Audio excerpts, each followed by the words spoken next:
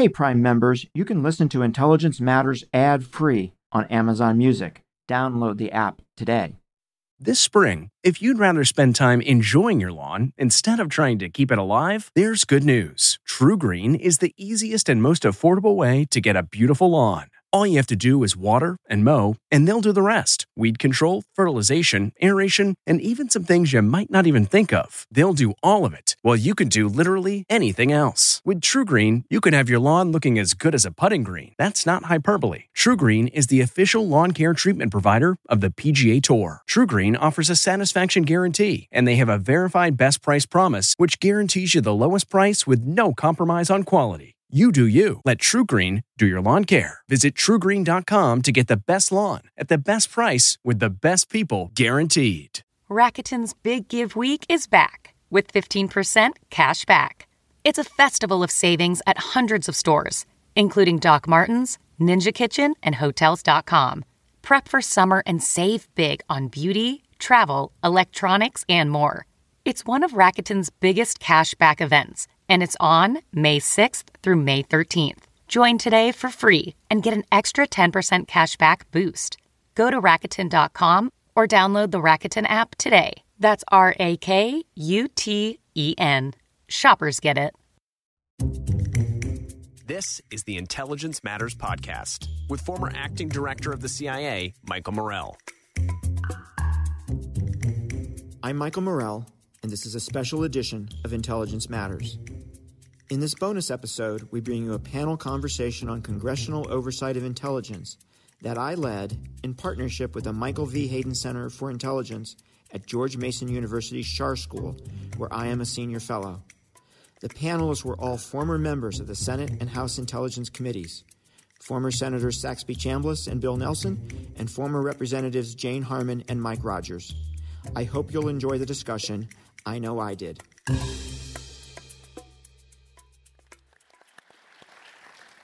If you read your program, you know that we've got some very special people up here, some great expertise, incredible experience.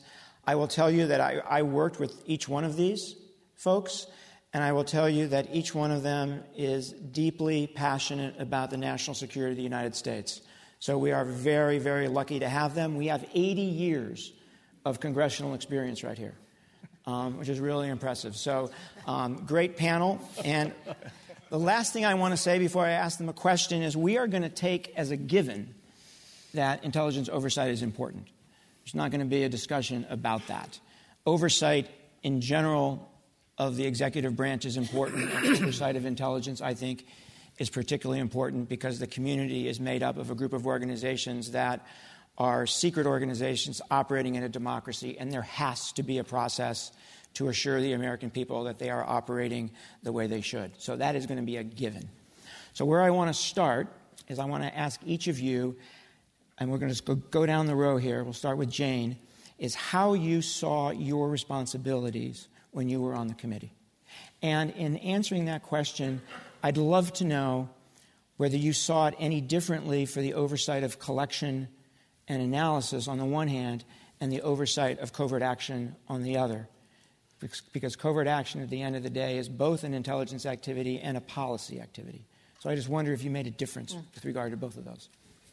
Jane. All right. Well, good evening, everyone, and welcome to the building where the Wilson Center lives and thrives, the Reagan Center. And let me first express my undying affection and admiration for the Haydens, both of them. And I have to tell one Hayden story which relates to all this, and that is that when I was ranking member on the committee and Pete Huckstra was chairman on the House side, he's now our a vaunted ambassador, we were invited to dinner at the Haydens. And I think Mike was then director of NSA, if I understand this correctly. And Pete and I had just had a fight.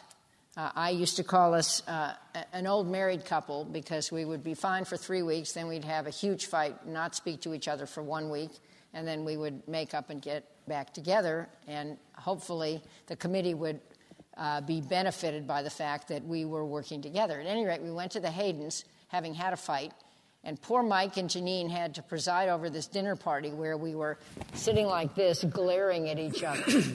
And they did it, not just Mike, did it masterfully, and we made up and went along. And it is to illustrate the point that these committees work much better when there is bipartisan cooperation. And back in the day, when Mike was on the House committee and Saxby before him was on the House committee, it worked. And I was very proud of my service, and you bet.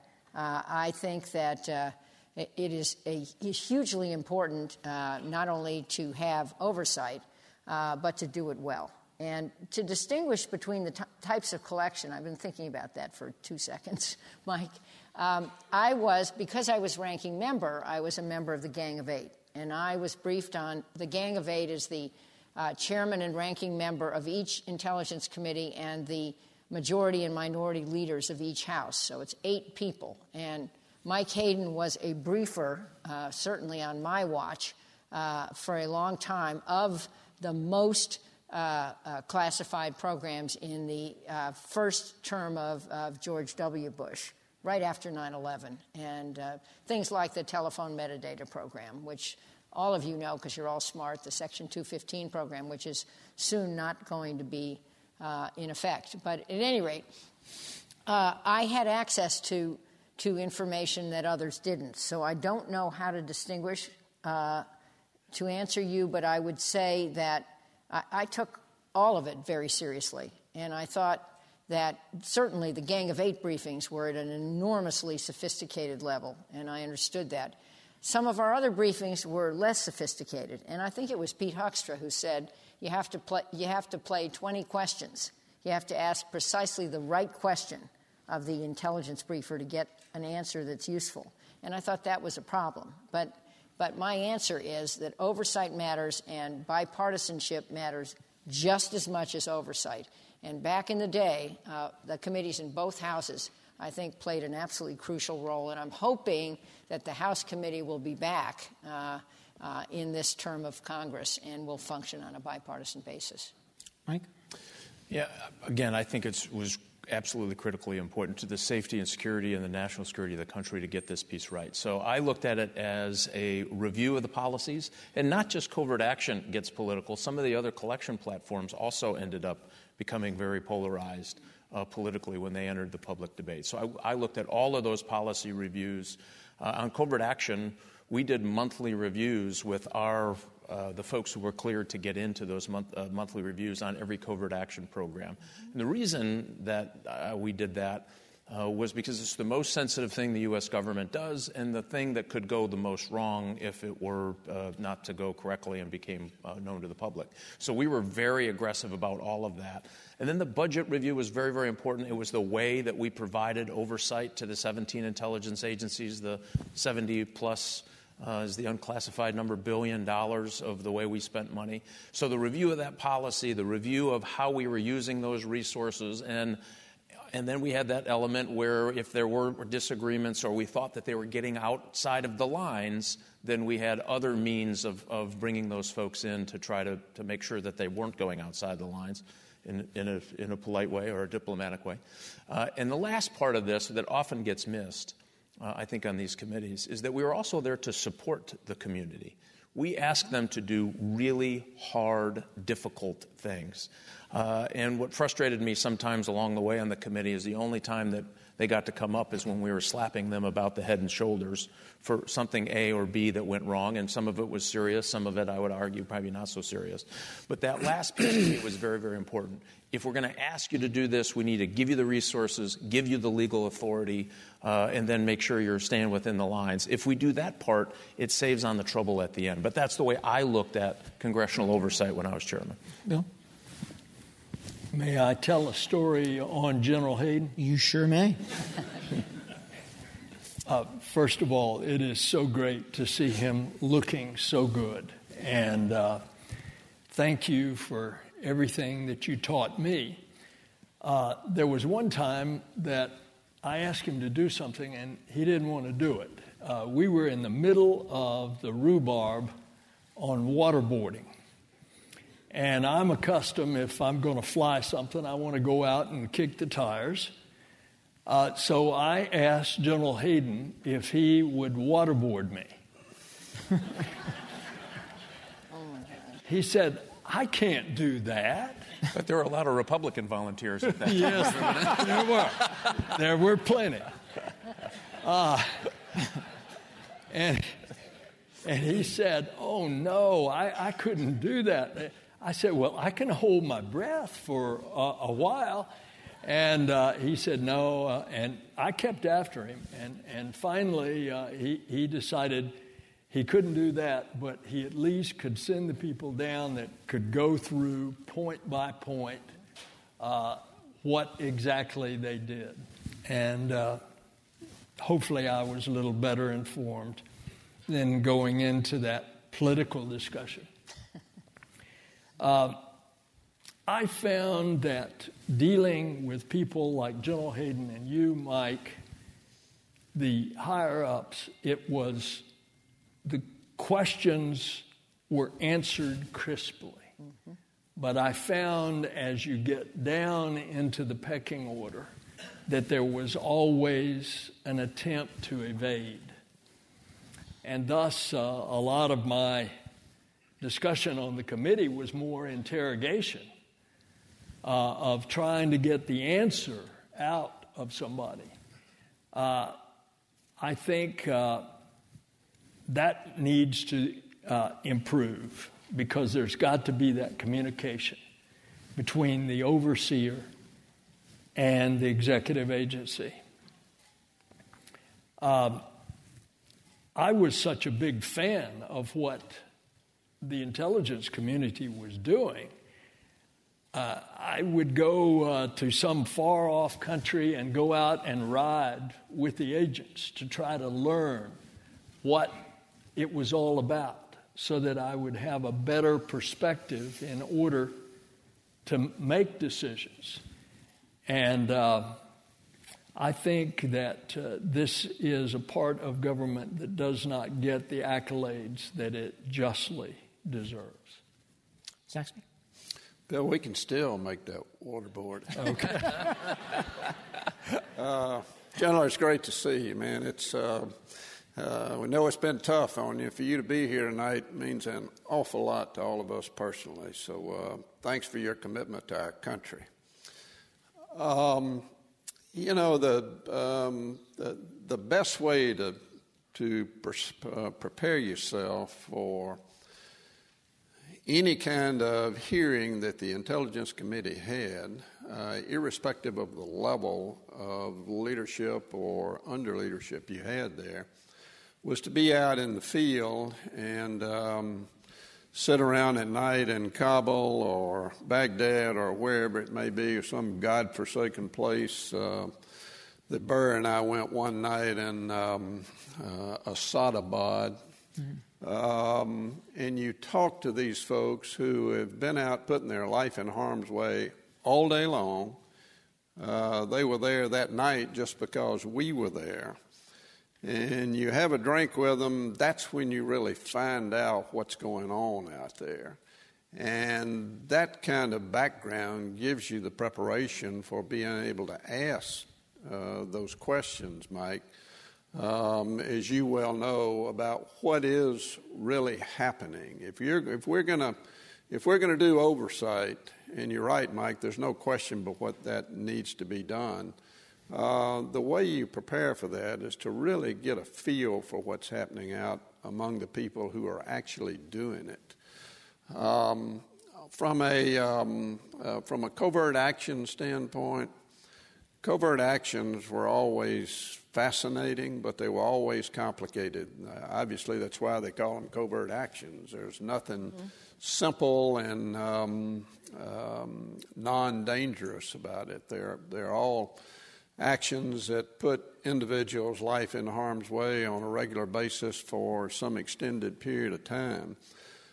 What always bothered me about covert actions was not the one the CIA did in and of itself, but it was the mixture of the military and the CIA that used to be so complex that trying to analyze whether it was the right thing to do or not and whether money was being spent in the right way the fact that you had two entities like that working together made it extremely difficult. And at the end of the day, whether it's in the first analysis on what's happening or whether it deals with covert action programs, if you don't trust the leadership of the CIA, and I don't know anybody that didn't, then you're never going to be convinced. And Bill's exactly right. The leadership never did anything but shoot straight with us, in my opinion. And the covert actions and the non-covert actions, whether it was analytics or whatever, we always got the right answers from you guys, Mike. And we knew whether or not what you would be telling us was right. And there was never any variance from that. It's interesting, the points that you make about the more junior officers, because I saw the dynamic. I saw junior officers who were more careful about what they said to you than what they said to foreign intelligence services. And I think they were careful because they were worried about the getting stuck in a political sandwich, right? Getting stuck in politics in some way. And I think it came across to you. It came across to you as evasion. But that is a long-term problem. It's always been there. And I think it takes both the leadership of the committee and the leadership of the agency to break that down.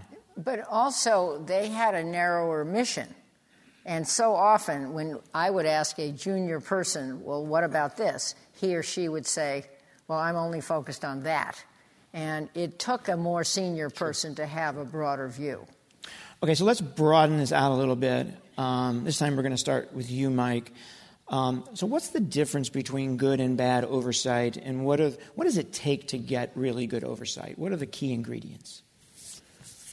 Well, I think members have to make a special commitment, candidly, to be on the Intelligence Committee.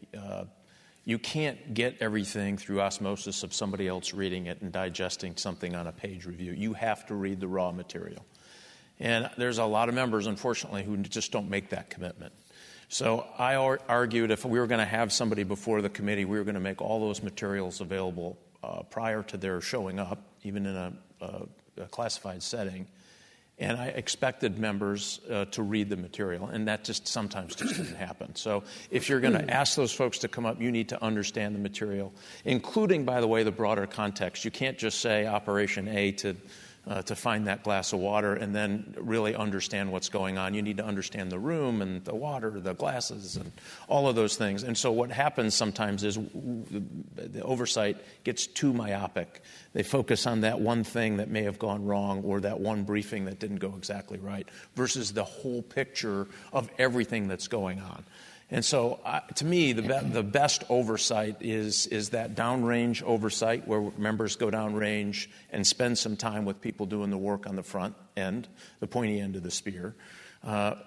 Understanding the geopolitics of the region, which means lots of reading, lots of analytical materials you need to pour through. And then understanding the program and what particular event it was trying to solve or what collection you were aimed at. And so if you get those layers of depth, then I think oversight becomes a lot easier. And that doesn't mean we always agreed. It doesn't mean that the intelligence community always agreed with the oversight activities. That's going to happen, and that's okay. As I used to say, when I would ask for something, no is just a long way to yes. And as you know, and it's good, it's healthy, it's at the end of the day. But again, to me, if you're going to do proper oversight, and the other piece is leave the politics out of the room. There are plenty of things to fight about outside the door of those committee hearings, plenty to fight about. And I just think we didn't do a great job, and I don't think they're still doing a great job, of leaving the politics out of the room. If you're in that committee to find the one thing to run outside and say, I caught them doing X, you are doing a disservice to your country. And so that's the part that I think gets us gummed up on the bad side. On the other side, being informed and being very aggressive about your duties. It is a major consumption of time on that committee because you have to do the reading. You have to do the traveling downrange and talk to people. But I think that makes better oversight of something that's really an important piece of our national security apparatus. Bill?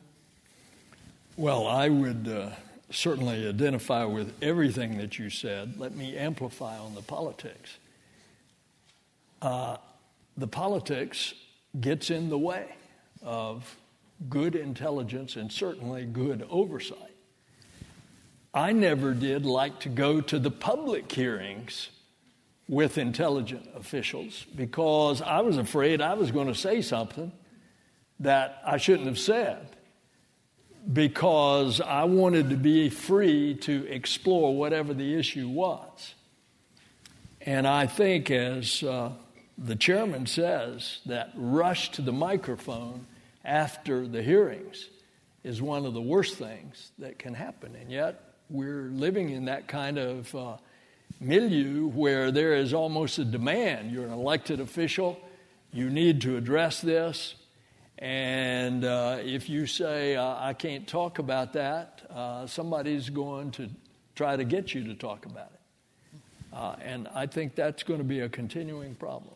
And then just add the insult to injury, the leaks.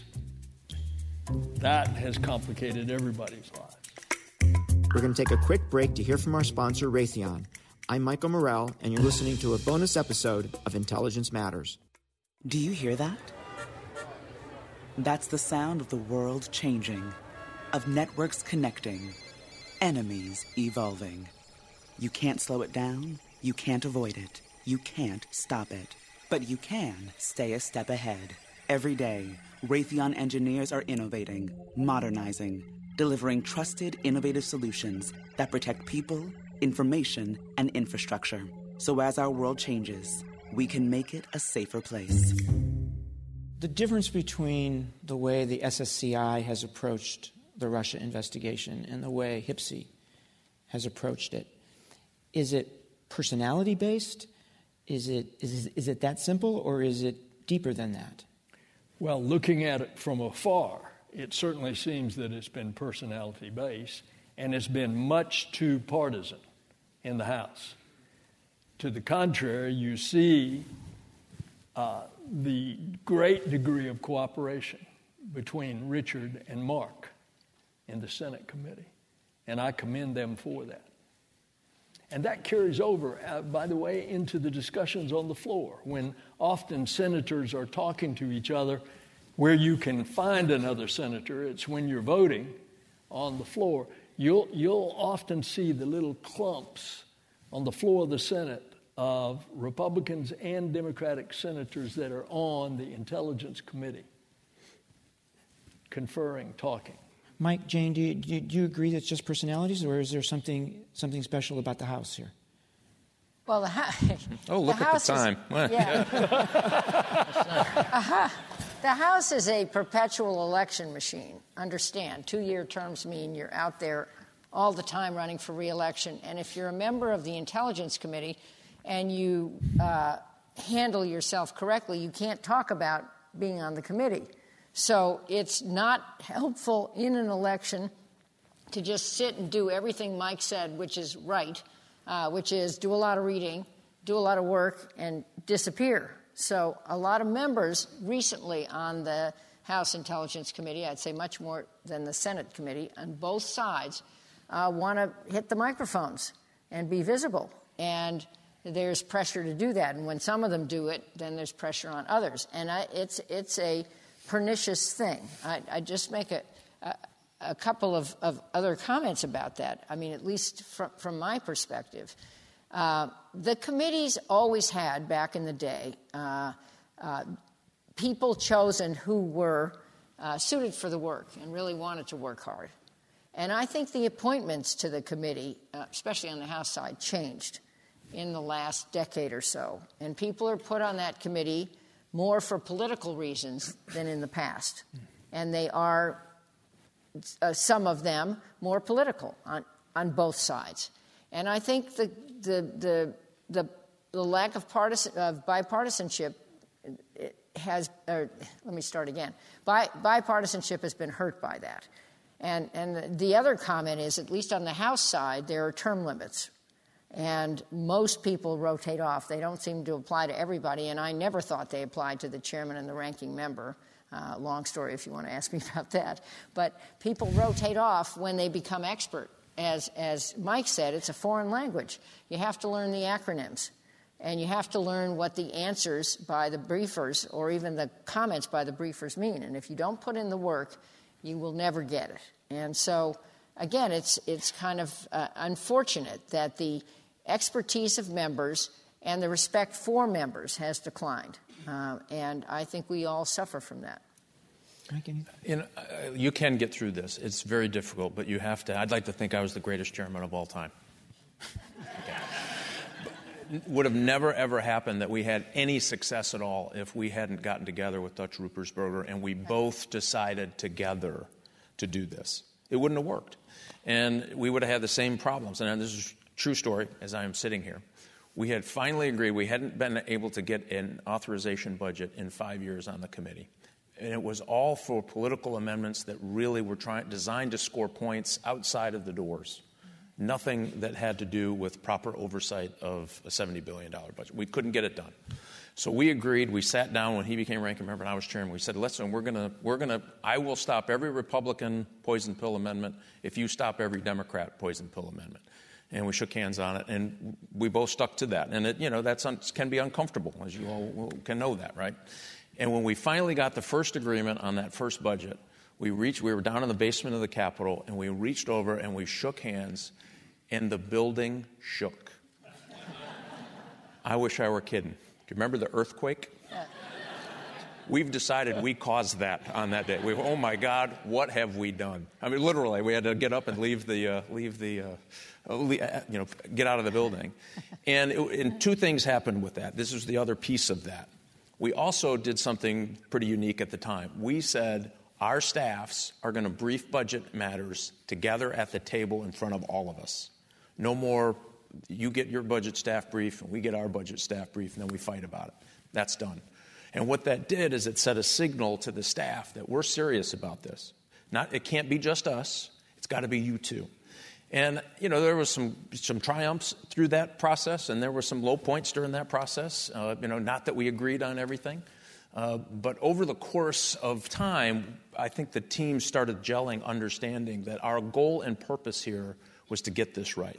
Doesn't mean that the Intelligence Committee does everything right. It didn't mean that we didn't, as we used to call it, the wire brush treatment when you have to bring. I remember. And we took that pretty serious. We took that as a big part of our responsibility. If we were going to do things behind closed doors and not be able to engage the public, then we better take it seriously. And so I do think you can do it, but you have to have both parties willing to do this. And it is personality based in that regard, I guess. I think it's unfortunate that it's personality based. Because I think you can, candidly, you can talk to people in the intelligence community today who say they would rather, go to Butte, Montana in an assignment than go down to the Intelligence Committee for a briefing. And, this is dangerous. I don't think people understand. This is dangerous. That means it won't be 20 questions. It'll be 100 questions. It won't be, your top briefers and your best analysts unless, people are forced to go in the room. That creates a level of tension that's not healthy to getting the right information. So I hope they get back to this. I hope they start leaving, candidly, a Russian investigation on the Intelligence Committee about the finances is no place for that investigation. Is a great example. It shouldn't happen there. A, they don't have the resources to do it. And B, they're going to have to hire folks to come in to do it who aren't related to the proper oversight of the 17 agencies. And what that tension will do, there's other places you can do that in Congress. You can do it all day long. That's the kind of thing I'm talking about. You have to take that stuff out of the committee and let the committee do what it's supposed to do. And it's hard. And if you do it right, it's time-consuming and difficult and not always pleasant. And so I do think, unfortunately, they've got themselves in this Gordian knot where they can't quite get themselves out of it. And it's really unfortunate. And I argue not healthy for the intelligence community. They'll pay a price for this over time because something may or may not get caught that not caught, bad word, discovered, addressed, thank you, better word. That's why he was an analyst for the CIA. That's why he was so good in front of the committee. We could never get him to go the wrong direction. To be fully There's accurate, one other aspect of this that we need to make sure we state, though, and that is that none of us would have ever been able to be prepared or be able to do our job without good staff. And Jane and I were on the HIPC together when 9/11 happened. We were on the subcommittee on terrorism and homeland security. I was chair. She was my ranking member. We did some really good stuff in the aftermath of 9/11, but we had great staff working hard for us. Two of them happened to be former CIA guys that you remember, Mike. And the same thing is true over on the Senate side. Without great staff on both sides of the aisle, Senate's a little bit different in that all staff works for the chairman and the vice chairman. Even though you may have designees, staff designees, everybody works for the chairman and the vice chairman. Diane couldn't hire anybody that I didn't agree to. I couldn't hire anybody she didn't agree to. And that was a great way for it to work.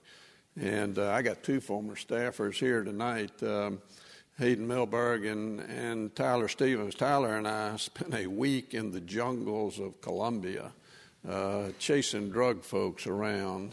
And it's that kind of dedicated, committed staff that gets you prepared for, number one, who the witnesses ought to be and what the questions are you ought to ask them. And we were all blessed with good staff during our years. So the president's rebukes of the intelligence community, public rebukes, what advice would you have for the current leadership of the two committees about how they should think about that and how they might want to work with the leadership of the community to ensure that there isn't any damage or you minimize the damage from that kind of thing?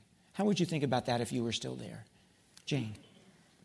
Well, carefully would be one answer. But just thinking about several of these comments, and we're all good friends up here, and we've all worked closely together, so you have to start with that. And you also have to start with the proposition that the terrorists aren't checking our party registration before they blow us up. So it is really important to have accurate and timely intelligence assessments. I think this. The president is the president. He is the duly elected leader of our country. But he represents the Article II branch of government, and Congress is the Article I branch of government. And Congress authorizes and appropriates funds for all of our government business, including the business of our intelligence agencies. And I think it is enormously important for Congress on a bipartisan basis to send a message to the intelligence community, and all of us did it when we were on the committee. All of us did it. That we stand with them and that we understand that the stars on the wall in the main hall of the CIA are about people whose names are declared or not declared, who died in the line of duty as the tip of the spear protecting our country. And I tear up every time I walk into that building. It's a hallowed space, and we have to protect them. And we have to depend on their making objective assessments of what, intelligence is a set of predictions. It's not a science, on what they reasonably expect will happen based on all the information available. And that is the only way we can hopefully prevent or at least disrupt plots against us. And otherwise we can't. So last comment on this, and that's the right question, and it's a tough point. Congress is not supposed to second guess, in my view, intelligence assessments. We are supposed to help set things up and fund them so that the best assessments are made. That is why when we did intelligence reform in 2004, Saxby was part of it. I don't know, Bill, if you were, and Mike, were you on the committee? Just barely. Mike was a baby. We passed it on a bipartisan basis in both the House and the Senate. And what it set up was a joint command across the agencies, so we would not, again, not be able to coordinate. But it also set up a new process for preparing national intelligence estimates. We'd had a colossal failure on the WMD and Iraq intelligence assessment. And this process includes things like featuring dissents by government agencies, having what I always called an outside book review by a panel of experts, and vetting sources. I mean, this seems pretty obvious, but that wasn't done effectively before. And now it is. And guess what? NIEs are so much better. And that's the role of Congress, is setting the process so that the people who know their jobs and put the country first get it as right as possible. Let me ask you the same question about the president. Well, I'm not sure what the president expected to hear from his intelligence community when he was inaugurated. But clearly the right kind of intelligence message was not getting through to him. It's okay to disagree with the intelligence community if you're the commander-in-chief. I wish he would do it more in private. And I remember, Mike, you were directly involved in this, the 2007 NIE on the Iran nuclear program, when they came back and said that they had discontinued operation in 2003. We all thought that was crazy, and I remember the leadership questioned that. But you did it the right way. There was never a front-page story on the New York Times about it. So there's a way to be critical of the intel community and a way not to. I do think that there was a lot of redemption on the part of the intelligence community that just happened recently, and that's a meeting with Kim Jong-un. Clearly, the DNI-led intelligence community found these instances of violation of what Kim said he was going to do within North Korea. And the president walked in there with all the allegations that he needed substantiated by the intelligence community.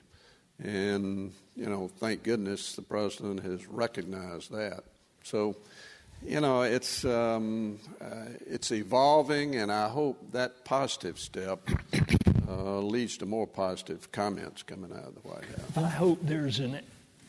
I believe that there is an extra obligation on the part of the leadership of the intelligence committees to rise above the partisanship in working with the intelligence community when there is a disconnect with the White House. And I think you see character when that happens. Mike? I just don't think it's helpful to any degree. I mean, I think it's healthy for the intelligence oversight committees, even the National Security Council, even the president to challenge NIEs. That's great. They're not 100% right every time, and we should challenge the underpinnings of these often. And we often did that. And I think it's a better product, better informed members, better informed decisions when that's over. Again, doesn't mean the intelligence committee was wrong, but all those challenges should happen. Publicly doing this is not helpful for the work of the men and women who are overseas trying to get other folks to work on behalf of the United States as well. And as somebody who still does a lot of international travel, I can tell you it has an impact. And people are thinking, gosh, why would I work for you guys? You don't even believe in yourselves. Right? Why should I take a risk? If you don't believe in it, why should I believe in it? And so they don't make this different parsing that we might hear domestically in politics, that it's this president or that president. They just see the United States doing X, and it doesn't sell well overseas. And I think that's where I think the administration needs to take particular care and caution to say, you want to have a disagreement with the intel community? Have at it. You should absolutely do that. But there are channels, there are processes to have that happen. And that's where I would keep it, because I do think it has an impact on operations overseas, and I hate to see it. And I hate to see the morale where, they're tough. Candidly, one president is not, or one administration, or one even leader is not going to get them off of their mission, and they're not pouting in the corner and hiding under their desk and sucking their thumb. That was me on most of my hearing days. No, it wasn't. But I will say, they're going to get out and they're going to do their work and they're going to get up the next day. It's just not helpful. And I argue we don't want to make their job any harder than it is right now. And I would hope that the president start to acknowledge that these are his people trying to get it right so that he can make a good decision when he travels overseas or makes a foreign policy decision. It also has an impact on recruiting, and that's another part of this. If the best people don't join our intelligence community, what are we going to have in 5 or 10 years? Before we go to questions, is there anybody on the panel who thinks that there should be major changes to the way oversight is done? Or is it tinkering at the margins at this point? Well, I made the point a little earlier about covert action programs where you've got some sort of combination of Title 10 and Title 50. There needs to be a better way for that to be seamless, and the way you do that is through, I think, coordinating that oversight, number one, between the HPSI and the CISA, in which there's apparently not a lot of coordination right now. But that has to happen. And also, you have to have that strong interaction between the Pentagon and Langley, because there's going to be more and more of that type of covert action program out there taking place, just because of the nature of the on-the-ground conflicts that we're in today, and those are going to be the same type of conflicts we have in the future. And they're going to be more covert action programs, but they're going to be military. There's going to be military interaction with the intelligence community, and it's got to be more seamless. Yeah, I was just going to jump in there too. One of the most frustrating things. So we in the House at least did both the national intelligence budget and the military intelligence budget in the same place, which was helpful because it gave us some extra insight into some of the military activities. But we always said that it's really maybe time, not for a Title 50, not for a Title 10, but maybe a Title 60, in the slice of trying to get these covert action programs to function well and have proper oversight. And I'll tell you why.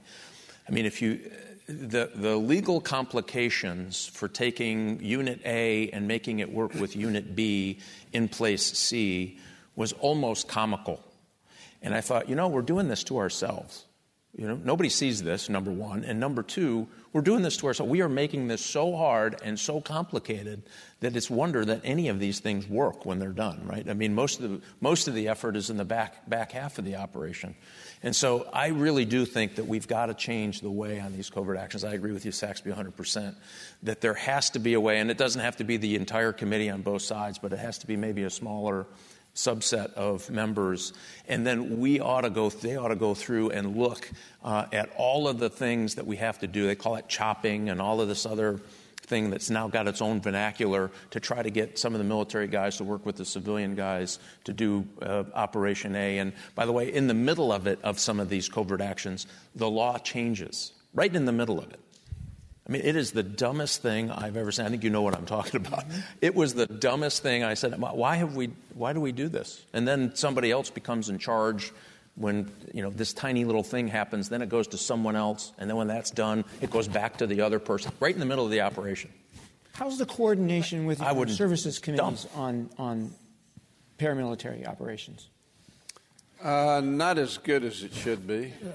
That is absolutely true.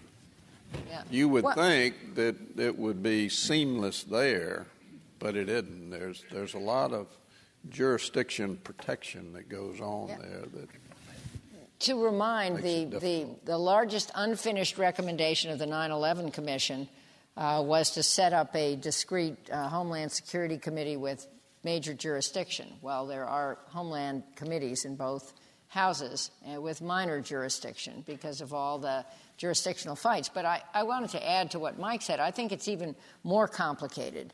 First of all, there are jurisdictional fights between armed services and intelligence, but there also are implications of which badge people are wearing when they do what in foreign countries. I mean, What our military does can be construed, depending on what the circumstance is, as a declaration of war. And what our intelligence folks do falls in a different bucket. So we have to be, we're doing it to ourselves, but it also is, there are some international signals that we're sending by what we call these folks. But I wanted to make an additional point, and that is that the intelligence budget is dispersed throughout the whole federal budget. There isn't just one bucket for intelligence operations. And it is very difficult to oversee it and authorize funds for a variety of things. And the committee, when it's not having partisan fights, does that pretty well. And Mike is right that he and Dutch did a really good job of getting authorization bills out the door. But then the appropriation of funds goes through a different committee, the Appropriations Committee. And some of those folks are in different subcommittees, and they don't perhaps get all the nuances. So there has been a long-standing argument that the Intelligence Committee ought to have both authorization and appropriations jurisdiction. Of course, the Appropriations Committee doesn't agree with that, but there was an effort for a time, which I think failed. I'm not sure if it's still in place, to designate a few appropriators to be part of the intelligence authorization function, at least to try to get enough people up to speed so that the process would work responsibly. And I don't think it happened. Thanks for listening to this special episode of Intelligence Matters, and please tune in next week. This has been the Intelligence Matters podcast with former acting director of the CIA, Michael Morell. The podcast is produced by Olivia Gassis, Jamie Benson, and Claire Himes. And a special thanks to Levi Magyar for his on-site audio production at this event. If you haven't already, subscribe, rate, and review wherever you download podcasts. You can follow the show on Twitter at Intel Matters Pod and follow Michael at Michael J. Morell. Intelligence Matters is a production of CBS News Radio.